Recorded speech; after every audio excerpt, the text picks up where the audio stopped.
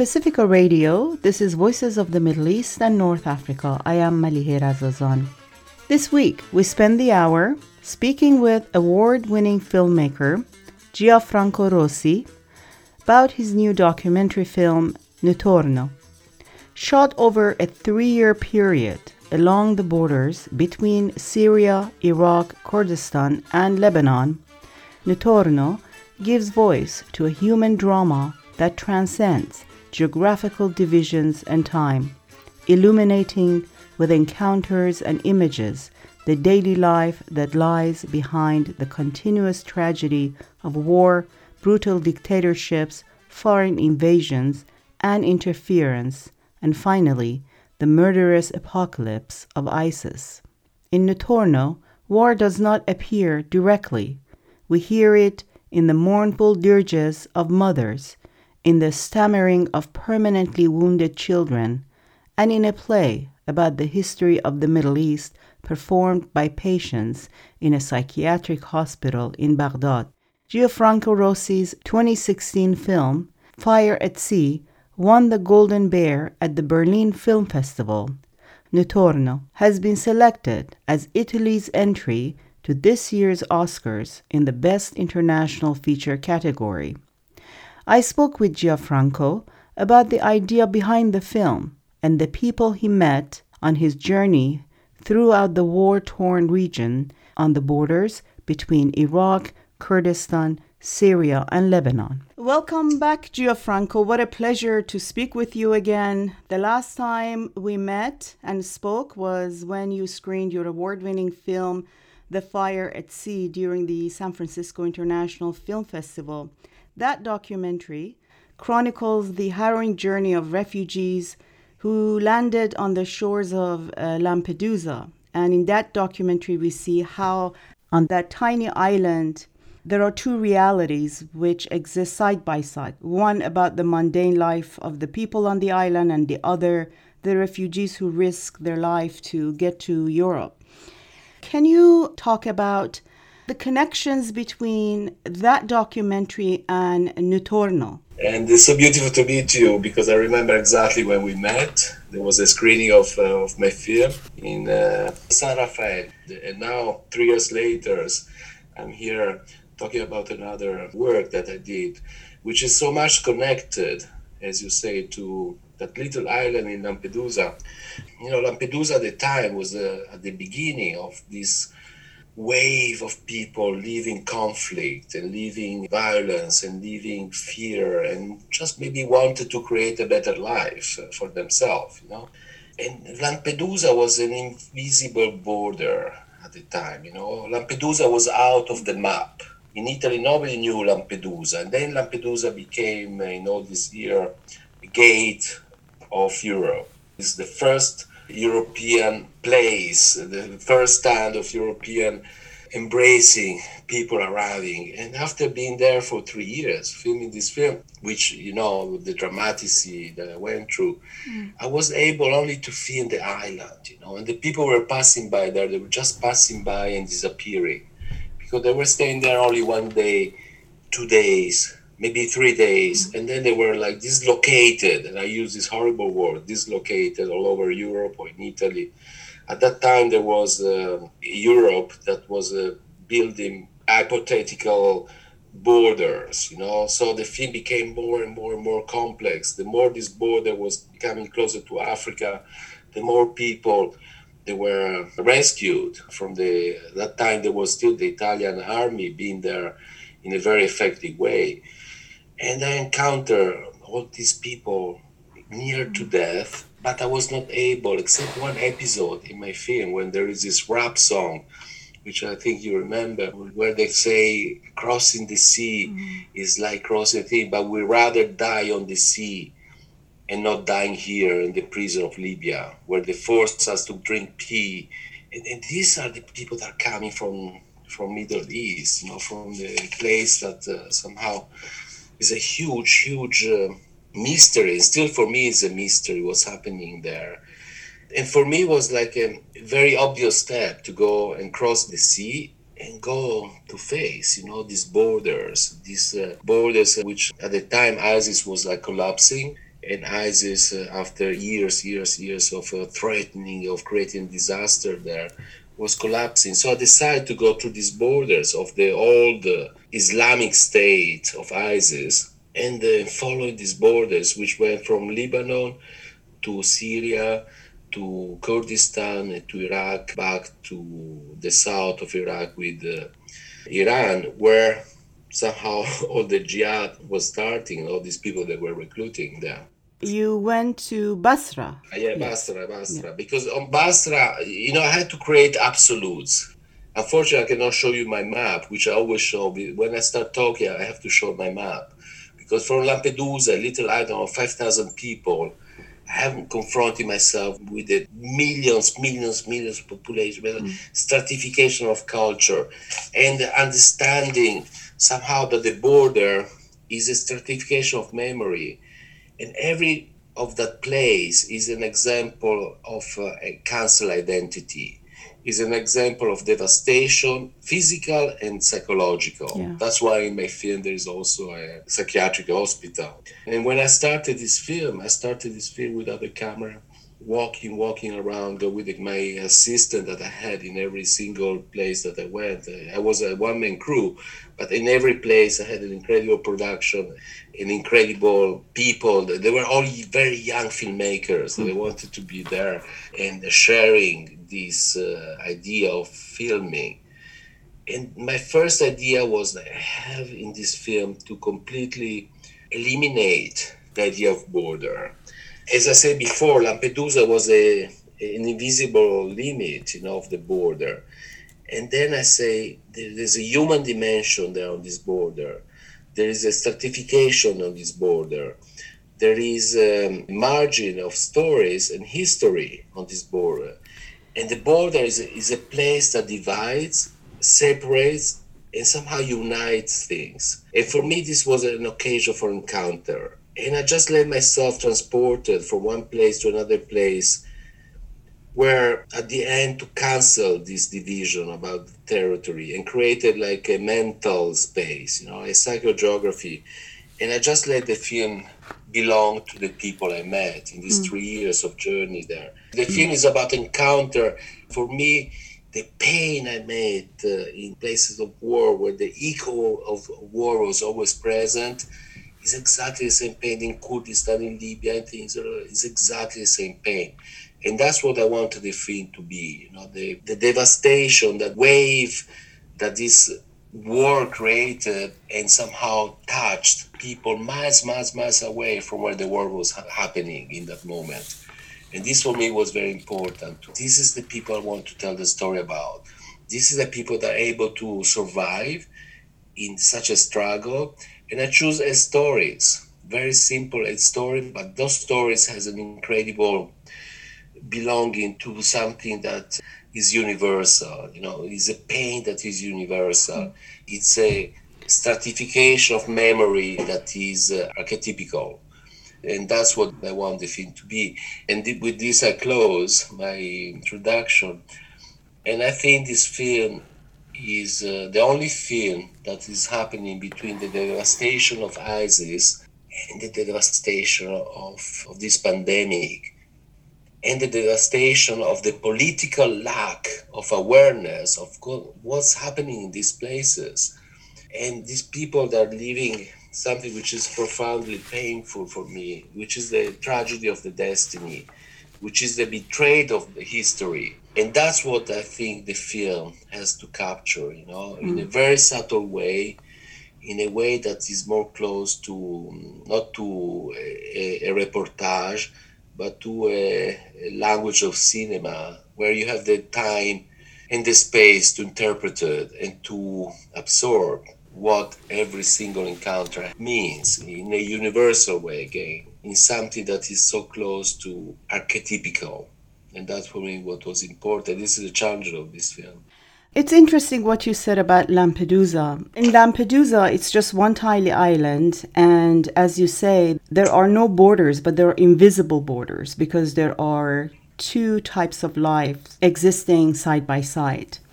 When you go to these border areas in Iraq, Lebanon, Syria, Kurdistan, In the film, for people who are not familiar with the region, these borders become invisible, and it's really hard to know where you are filming. And you provide very little information except a couple of captions in the beginning of the film as how these people got to where they are. My film is political in a very broadly way, very open way is political, my film. I wanted to have my film be subtraction of information. And I wanted the film to be carried by the single people I met. There were just only 8 people I met in these 3 years.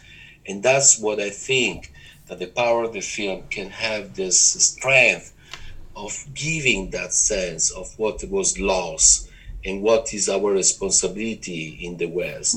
My film is the only film that was shot in between the ISIS crisis, the ISIS terrific things that happened there, and this moment of the pandemic, because we're gonna meet a world that nobody talks about. And I'm very glad to be in this talk with you about Middle East. And very few people talk about that. Yeah. My film is about the people that have this universal language. It's about people like Ali, and meeting Ali, you say, why this kid that is only 14 or 13 when I met him, he has to do that?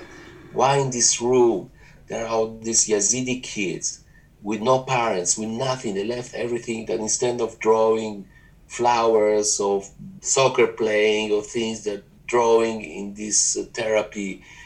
They're drawing a head chopped off, by ISIS. Why there is a guy that is lost completely in this land? Why there is this psychiatric hospital where they try to rebuild the history of Middle East in this little stage inside a psychiatric hospital, because they wanted truth. And that's where I find the truth in this film. In this psychiatric hospital, this fantastic doctor that I met, that he was trying to say, okay, this is what happened from 1916 to yesterday, to ISIS coming here, and we'll be betrayed. And this is the sense that I have constantly of being betrayed and being abandoned. And this is the betrayed of history, what Pasolini used to say, the betrayed of history. I wanted to ask you about how you picked the characters. In the beginning, you spent 6 months in those regions without a camera. What was your cinematic journey like? Because you don't speak the language, and I assume you're not very familiar with the culture. No, completely. And they want to get any information. They want to study anything. Exactly. Because I wanted my film to be part of encounter. Like I always did it from both Bambino Level things. It was all about encounter, making a film. And I have to give I don't want to call it vision, but interaction with the people I meet. I want to give them the world. And I want to be always very aware that making cinema is about missing things. Making cinema is what is left out. How do you film silence? How do you film the mood, something? And how cinema can become a metaphor, which include what is left out. For me, this has always been a big challenge. But yet, using the language of cinema with awareness of what I have in front of me is totally real. It's something that's happening in front of my camera, and this is real. That nobody can write or can interpret it as an actor what I'm filming in that moment. And this is the beauty of documentary for me. And this is why I'm keep doing documentary, because, people say, why don't you write a film? Because the moment I write something, I would be extremely bored to put it in place. I have to make a cast, I have to have a producer, I think. I have a fantastic producer, many producers, but I don't like the idea of recreating something. I love the idea that when you put the camera, there's something so strong and so powerful that becomes something that you never expected, and there is in front of your camera. And at that point, you have to know that you shot 90 hours and your film is going to be only 2 hours. Yeah. So your film is about taking out, subtraction, like information. I cannot give all this information. About ISIS, I have 3 shots. About the pain of the mother, I have 1 shot. So for me, making film is about taking off, and taking out.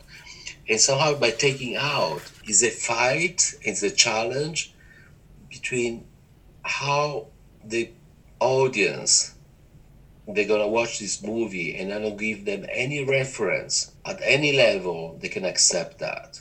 And this is my fight constantly. And I believe through the language of cinema, we can arrive to do that. You know, when you have one frame from the beginning of the film, and that frame becomes a point of view, and you're thinking there's many, many people watching this film, and that point of view has to be the point of view of the audience.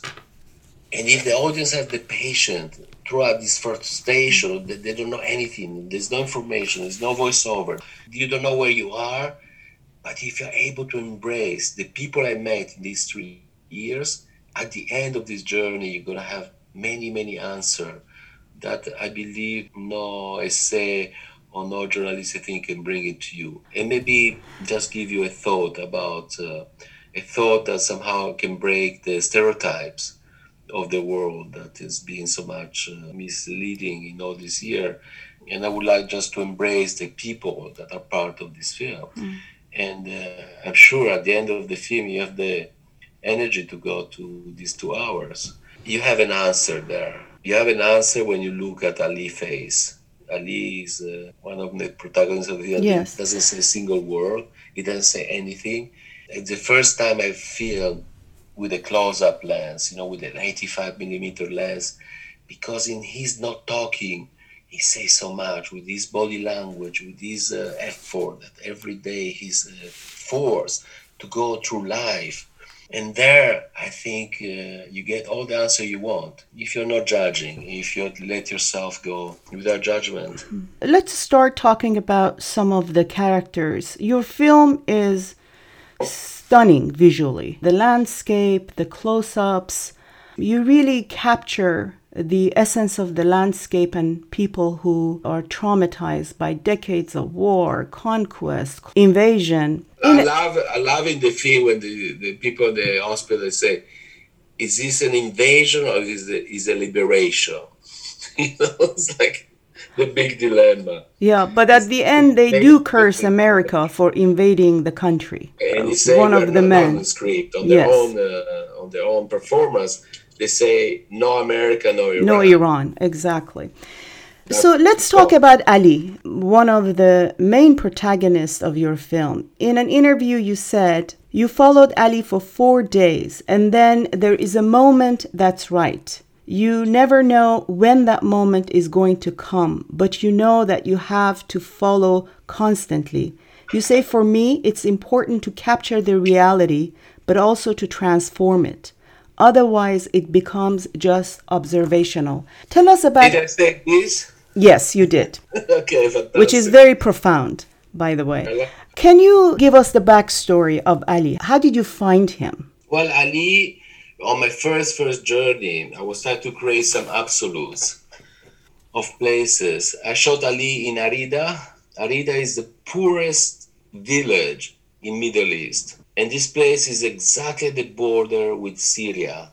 And this place during the ISIS conflict was there. You know, ISIS was trying to arrive there. Syria was coming because Lebanon is ours, not Lebanon is Syria, blah, blah, blah. So this conflict.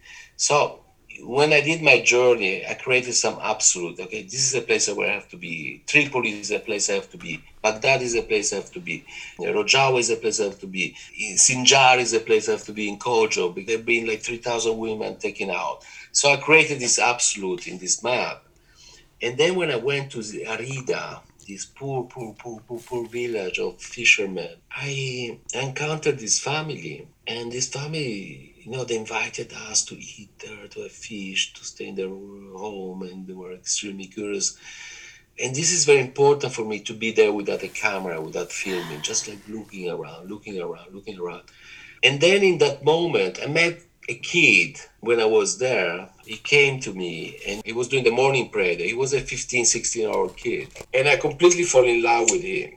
It was fantastic. And I thought he was going to be my protagonist there, this kid. When I went back after a year to film with the camera, I was looking for him and he changed it completely. this kid. He became something else. So I said, this is not anymore the kid I met 2 years ago. Because, I had like 3 years to go in all these places. So sometime past 1 year, 2 years, before I went back to the place. I said, okay, now where I want to be. And then I was there with my producer, with my Lebanese producer.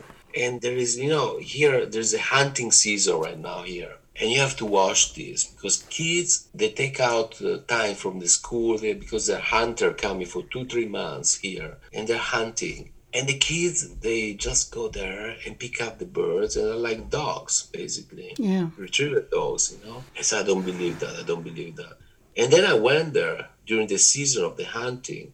And in the morning, I rented this place there. We sleep for months. Basically, we're in this like house in the middle of like hunter,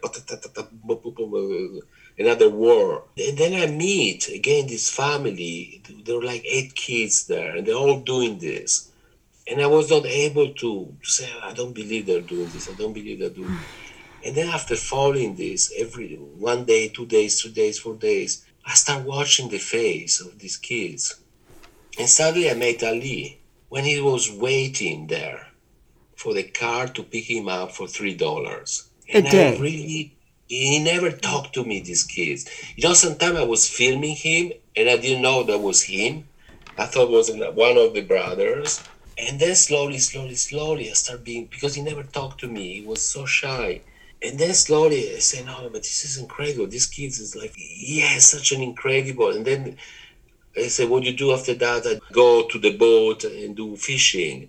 And then I do this, and then I do that. And I go hunting on my own to bring and I start following his life. And by following his life, I first had to look what he does every day.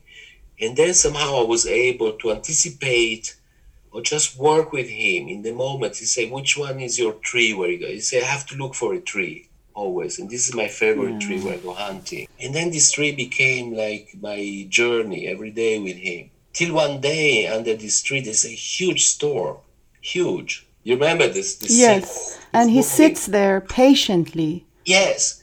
And I was there filming and I was there with him. And that became like somehow a narrative for me, I said, look at these kids, he's here. But of course, the camera changes things. But then the camera made also miracles of narration. People ask me, this is all scripted. It's not scripted. It's about being able to spend days there and following a daily life of someone. And then that moment becomes so incredible that again, filmmaking and no writing can do. And for me, the beginning of working with him was this tempest that came when he was hunting. The sky go crazy, right? And this wind, my camera fly away. But I was able to film that moment. He's under the tree, and I was able to move the camera. He's really there under the tree. And I start filming him. And he became a protagonist. I said, but this is incredible. The nature, the things, then I start following his life every day, waking up in the morning. The mother, he opened us the room and said, what time he wakes up? He said, when the hunter comes. What time the hunter comes? 3 o'clock in the morning, 4 o'clock in the morning. And I wake him up.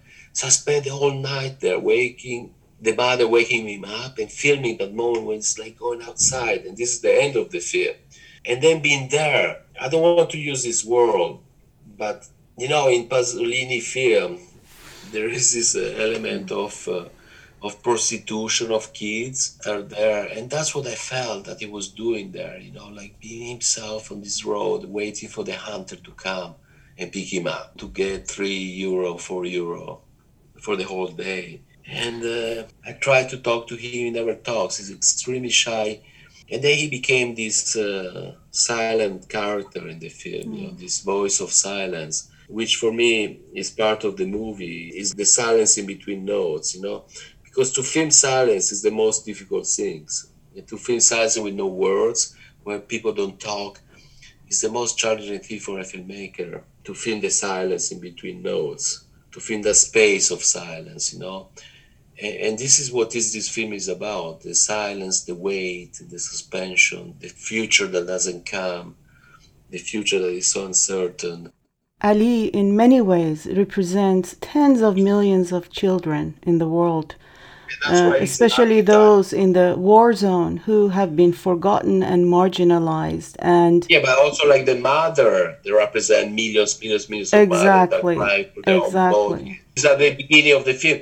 That's why that scene is at the beginning of Hmm. the film, because for me it's so important to see that this is a universal pain. And this was the scene where I wanted to break the whole border, this invisible limit that was imposed. I wanted to break it up completely in this movie. And this was my Yeah. idea of breaking that, which I risk a lot, because people are fighting for borders constantly. And the question becomes, what is the future holds for someone like Ali? Because he was the sole breadwinner of this household, and the father was nowhere to be found. The father is a fisherman. He went on a I journey. see. The father, he came and started working with him. He came back, but then, I decided for me the protagonist was him alone, and the most of the footage that I shot when he was alone there. And the father, he was arrested in Syria because he was a fisherman, and he went out of the border of the sea, and he was arrested and spent time in prison. So the whole family was on him basically, and that's what I wanted. But that's what he does still now. You brought up Farsi. We had a foundation that incredible, generous people gave a lot of money to this foundation, and we were able to do a lot with the foundation of Farsi. Now we don't have any money anymore. But with the last money we had, we were able to buy a boat to Ali. Huh. And now he has his own boat, and the boat is called Captain Ali. And he's able to go fish, and he doesn't have to work for hunters or for things anymore. And he has his own boat, and he is able to bring home food every day. Is he going to school? No, he was very bright. I spoke to the teacher. There is a sister there that she's fantastic. She's the best in the school there, but I didn't have the time. Every episode in my feed could be like a 3 hour, 4 hour Yeah. movies. But I have to create always a synthesis of subtraction in every story, and to be able to find just one little story that was able to go somewhere else. And Ali was the one that I wanted to tell the story about, the story of silence, the story of you don't have to talk about things. Sometimes you just have to sort of give the sense of silence, which is the important space between notes, again, as I said to you before. And the close-up shots of Ali also tells a different story about him. And The only time in my life as a filmmaker I use an 85 lens. I realize Because I that used to because use you a do, dual lens. I used the 18 and the 25. And for the first time in this film, I shot close-up Ali, because this close-up, they were like interviews for me. And every time he was at home alone, I was there with my camera. He didn't care anymore. I was there in this room. And I had to be close to him. I had to put this lens, which is a far lens, it's an 85. And because I knew that his face was telling more than any conversation, that any answer, any question I could ask him. And that's why I decided to close the film with this close-up, and this close-up. And that's why the name of the title of the film is Notturno, because this night has to end, sooner or later. This darkness. Yeah. There is after nightmare, it has to be some shine, some sun that's coming out. Which is also the title of your film, Notturno. Yeah, that's what I mean. That's why I have to give this title to the film, Notturno, because after this night, I hope that it's like a sunset, a sunrise.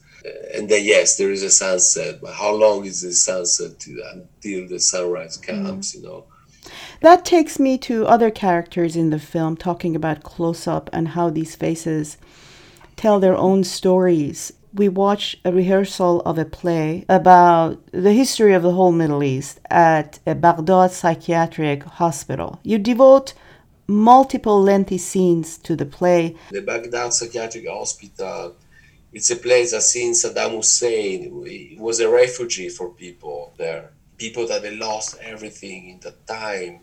And everything, sometimes people that just prefer to live in that place and be outside when they lost everything. Sometimes people really were extremely damaged psychologically, and arrived in this place. So this place for me, the Baghdad Psychiatric Hospital, was another absolute to be filmed. And I spent 3 years to film that.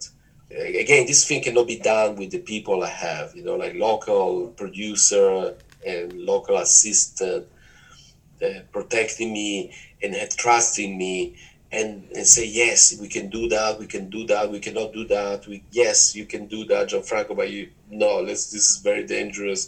And this place was so hard to get a permit to film. But from the beginning of my journey, that was one of my places. I wanted to film there. And I went 1, 2, 3, 4, 5, 6 times, 10 times there.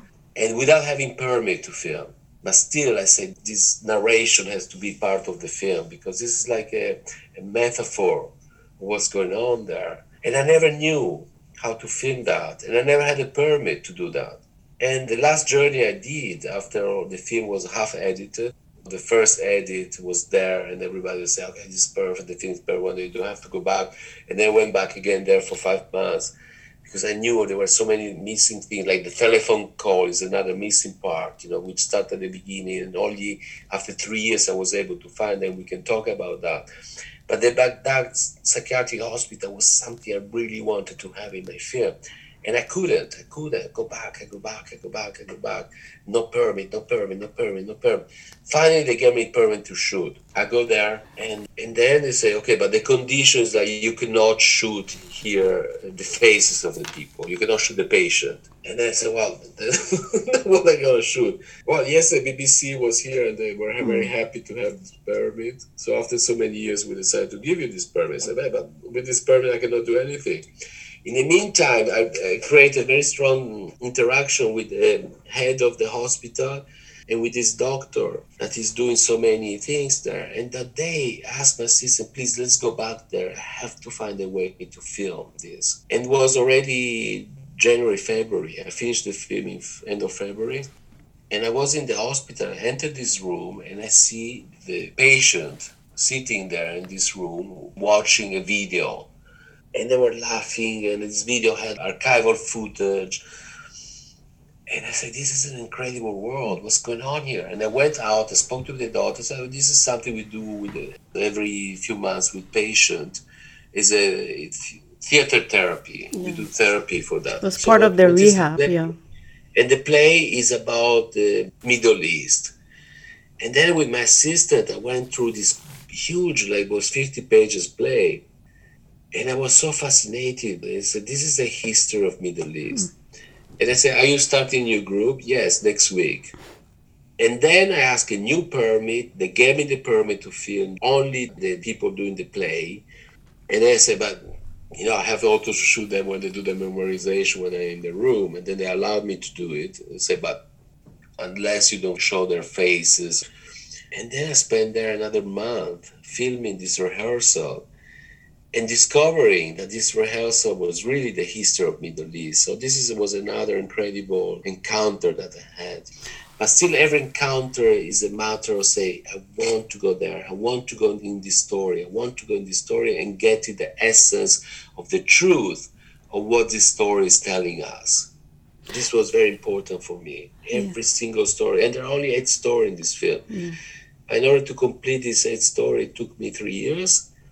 And in order to put this in the screen, I had to take off all the borders, because this was the only way to create this universal story about a place that's being destructed and somehow victimized by the West. I should also add that you don't interview anyone. Much of the film is silent. But what I appreciated was the fact that you allowed these people who have been traumatized physically and emotionally to be able to tell their own story. I'm speaking with award-winning documentary filmmaker Gianfranco Rosi about his latest documentary film, Notturno, which captures life in the war-scarred border areas of Iraq, Kurdistan, Syria, and Lebanon. We'll talk more after a break. From Pacifica Radio, this is Voices of the Middle East and North Africa. I am Malihe Razazan.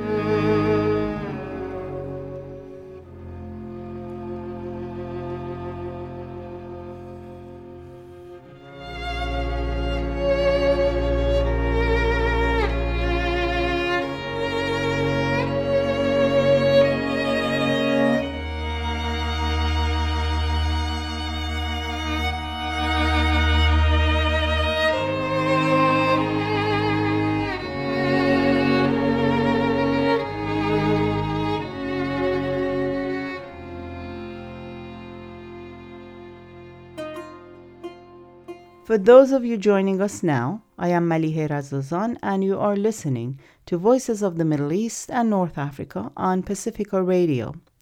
I'm speaking with award-winning documentary filmmaker Gianfranco Rosi about his new film, Notturno, shot over a 3-year period along the borders between Syria, Iraq, Kurdistan, and Lebanon. Notturno has been selected as Italy's entry to this year's Oscars in the Best International Feature category. One of the long scenes in the film is about kids, Yazidi kids, telling a psychologist about the horrors of being captives of ISIS, witnessing torture and murders of prisoners. And the trauma these children carry was so vivid also in the drawing that they posted on the wall. I want to spend some time with you on these kids. How did you find them? And I read somewhere that when you were filming the classroom scene, you did not want any of the conversation to be translated. You just sat down and watched and filmed. That was always the case on any scene with the mother, with every moment. I didn't understand anything, but I knew that moment was so precious and so fundamental to be filmed. You're talking the mother who went to a cell in the abandoned prison. Tell me about how you found these kids and tell us about their stories. How did they end up in this orphanage? Well, this is a very painful moment for me. As a human being, as a father, I have a daughter, and this was an absolute. I went in Sinjar, in Kojo. Kojo is a place that's been destroyed by ISIS, completely destroyed by ISIS. That's where also the phone call is there. And that's another incredible story. Yes. The phone call with the mother and the daughter. Who was captured and imprisoned by ISIS. Yeah. And then I filmed her in Germany.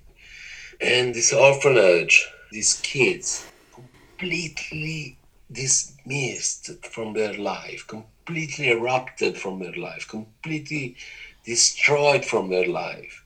And I spent again days, weeks, months there to say, how I'm gonna tell this story. One day I was there and I met this woman, this incredible teacher.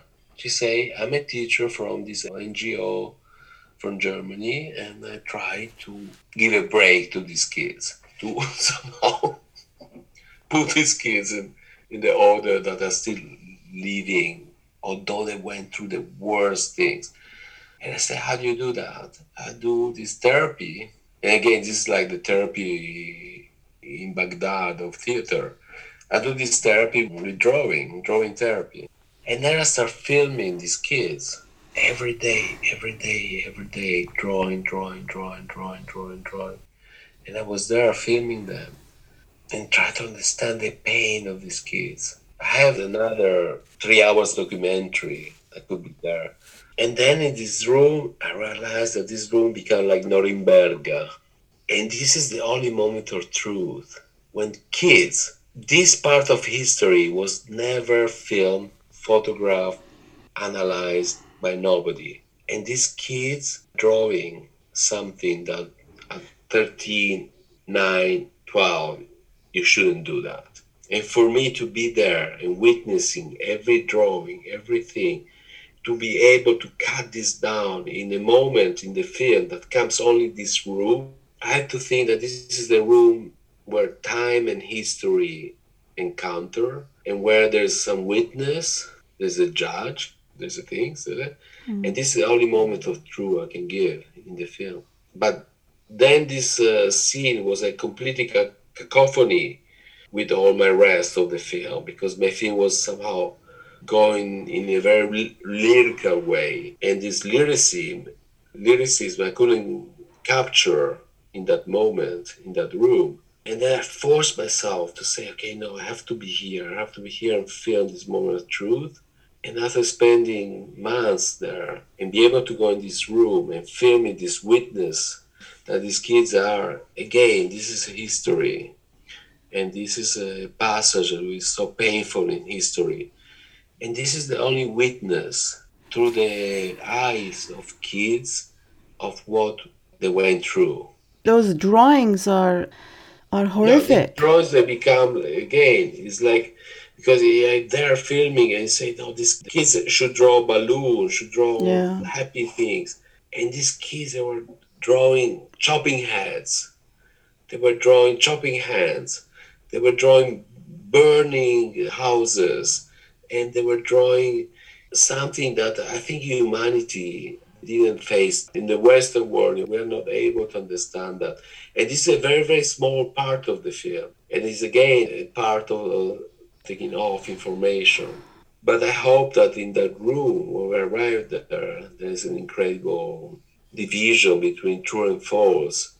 And what is there is extremely truthful and extremely alive in a confession that these kids give of their pain and mortality. This little young boy, he was 13, The he's stutter. starting there. He cannot say the word because the pain that he has there, losing his mother, his father, everybody, and say, this is al-Baghdadi.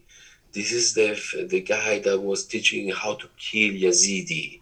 I hope that in the room there's an incredible synthesis of history, and that's why the next shot is the shot of the prisoner of ISIS.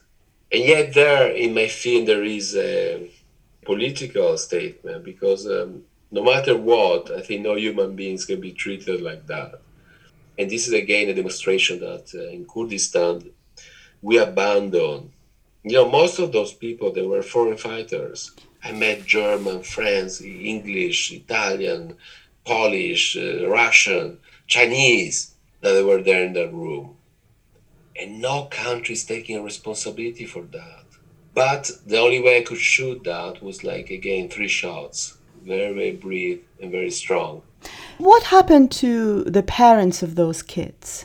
Because over 6,000 Yazidis, mostly women and children, were enslaved and transported to ISIS prisons, military training camps, and homes of the so-called fighters across eastern Syria and western Iraq. What's the backstory, for example, of that young I was boy? able to shoot this in extreme synthesis because I knew every backstory is such an incredible, horrible story. Horrible, horrible. And I think the synthesis of this horrible story comes with the phone call of the mother and the daughter, again, Yazidi. And that was my first encounter with this telephone, and this voice of desperation there, and not be able to feel the husband that gave me this phone with all the conversation. And again, that was a story years before I was able to say, how I'm going to tell this story, how I'm going to tell this crazy story that's happening there. And the first time I met him, I asked, can I film this phone? I said, yes, and there's a hand going through this message. I filmed 2 hours of this message. I don't understand any single word, but I know that it was something extremely dramatic, extremely painful, extremely unjust. And after 3 years, back and forth, I went to Sinjar, to Kojo, to this place, asking this young boy, he was 24, 23, that got married to this woman. The last time I went there, he told me, Gianfranco, I cannot be part of this film. You came here so many times. I have a new family. I have a daughter now. She's just 3 months old, and I can't help you anymore.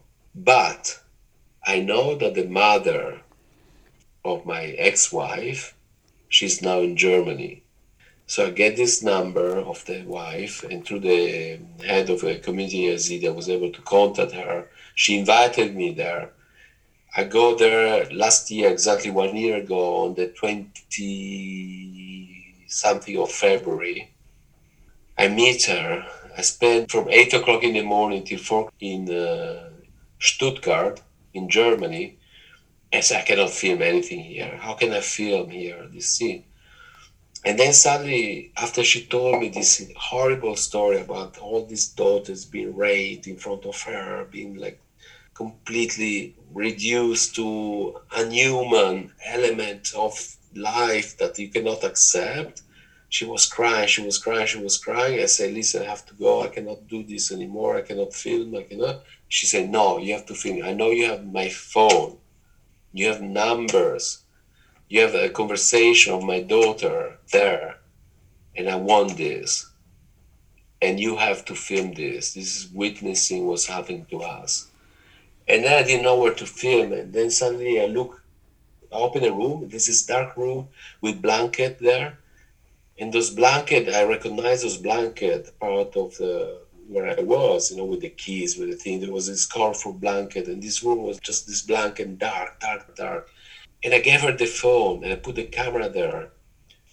And after 3 years, the voice of the mother and the mother listening to this voice, the encounter. And that's it. There are like 3 shots in the film. And this is, again, go back to synthesis, to take it out. And hopefully this moment are more than any documentary, any question, anything she could say. There's one tear coming down, and there's a voice of desperation of the daughter, which we think she converted from Yazidi to, or she was forced to convert, because sometimes at a certain point she say, "Your God, if he only had respect of her, Yeah. he would not do that, what he's doing to us." Yeah. And for me, that was everything, And again, I had to wait 3 years to shoot that scene. What can you tell us about some of the logistical challenges of shooting a film at multiple geographical locations engulfed in a war that involved more than 2 parties? I suppose that maybe one of the reasons that it took you 2 years to finish this film was also the logistical issues. And I understand that you came very close to being kidnapped. That happened in Basra. Basra. And that area is an area of extreme social pain, where people don't even able to drink water. Salt water is everywhere. This is the area where there's the biggest source of money in Iraq, and yet the biggest poverty in Iraq.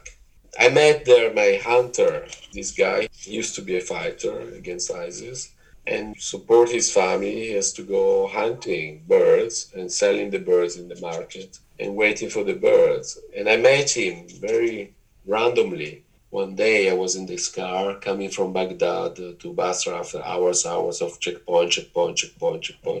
We arrived there, and I see this guy in this motorbike, which is the poster of the film. It's exactly that moment. And I said, "Who is he? I want to go back." He's a hunter. My assistant tell me he's a hunter. And I said, "I want to meet him." And I stop him, and we start talking, and he said, "I'm a hunter, and I hunt in this marshland. This is a place where people died during the war between," again, another absolute, Yes. between Iran and then this story is so small. And we met there, and again, it's like, I didn't have a camera with me. I didn't film. I didn't do anything. I said, "I'm going to come back and film your story." And 6 months, 1 year later, I came back and met him. And he said, "I don't believe you're here. You really want to film my story." And then his story is just a hunter going there and wait. But that place is like the world that is upside down. It's again metaphor in cinema. It's a world that is upside down. And that's what I start filming, the weight of him waiting for these birds. In the background, every sound you hear there is a real sound about this people shooting, a war. I don't know what it was. Like, we never knew what it was. That was a place where we were so close to be kidnapped. Have any of the people you filmed saw the documentary once it was finished? All my producer did, and unfortunately I was never able to screen the film in that area, because it's impossible to film to show in Lebanon, in Syria. It's impossible to have a screening. But my producer is Orwa as well. He's my producer, and he's from Syria.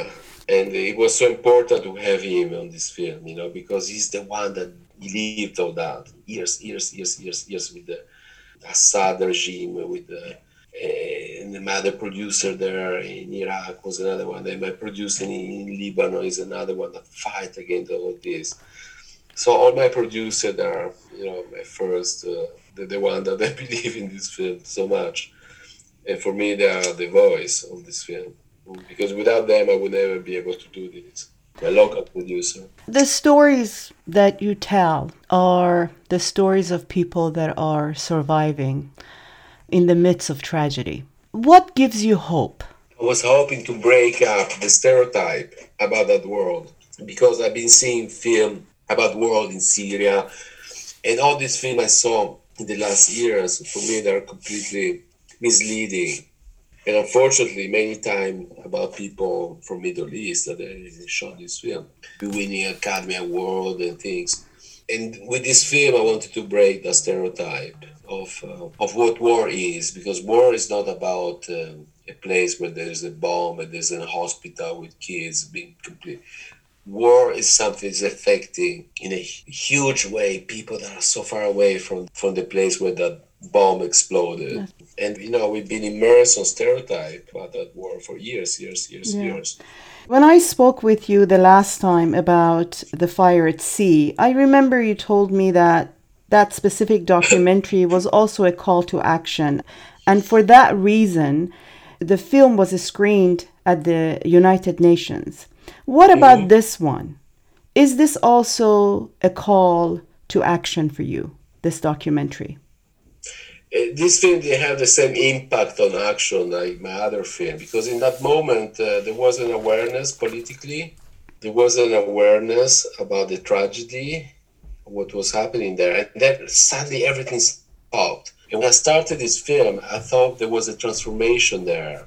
And then again, the pandemic happened, and everything stopped. Nobody knows anymore what's happening in Syria, in Rojava, what's happening in Baghdad, what's happening. Nobody talks. Nobody. So this film didn't have the same impact. But I think that this film is in the scene of the long scene, which is the red thread of my film, in the psychiatric hospital. I think this film can open up a question and say, okay, what is homeland there? What would we do? I'm sure that this film is opening up a question.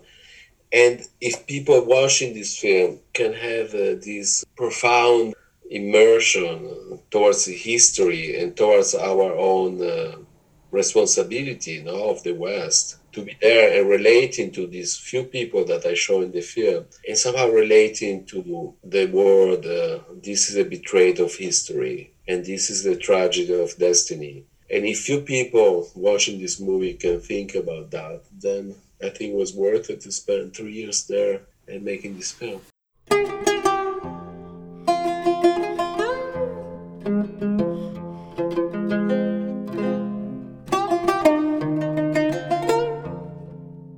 Gianfranco Rosi is an award-winning filmmaker. His latest documentary, Notturno, shot over a 3-year period along the borders between Syria, Iraq, Kurdistan, and Lebanon. Notturno has been selected as Italy's entry to this year's Oscars in the Best International Feature category, and it opens on January 29th on demand and Hulu.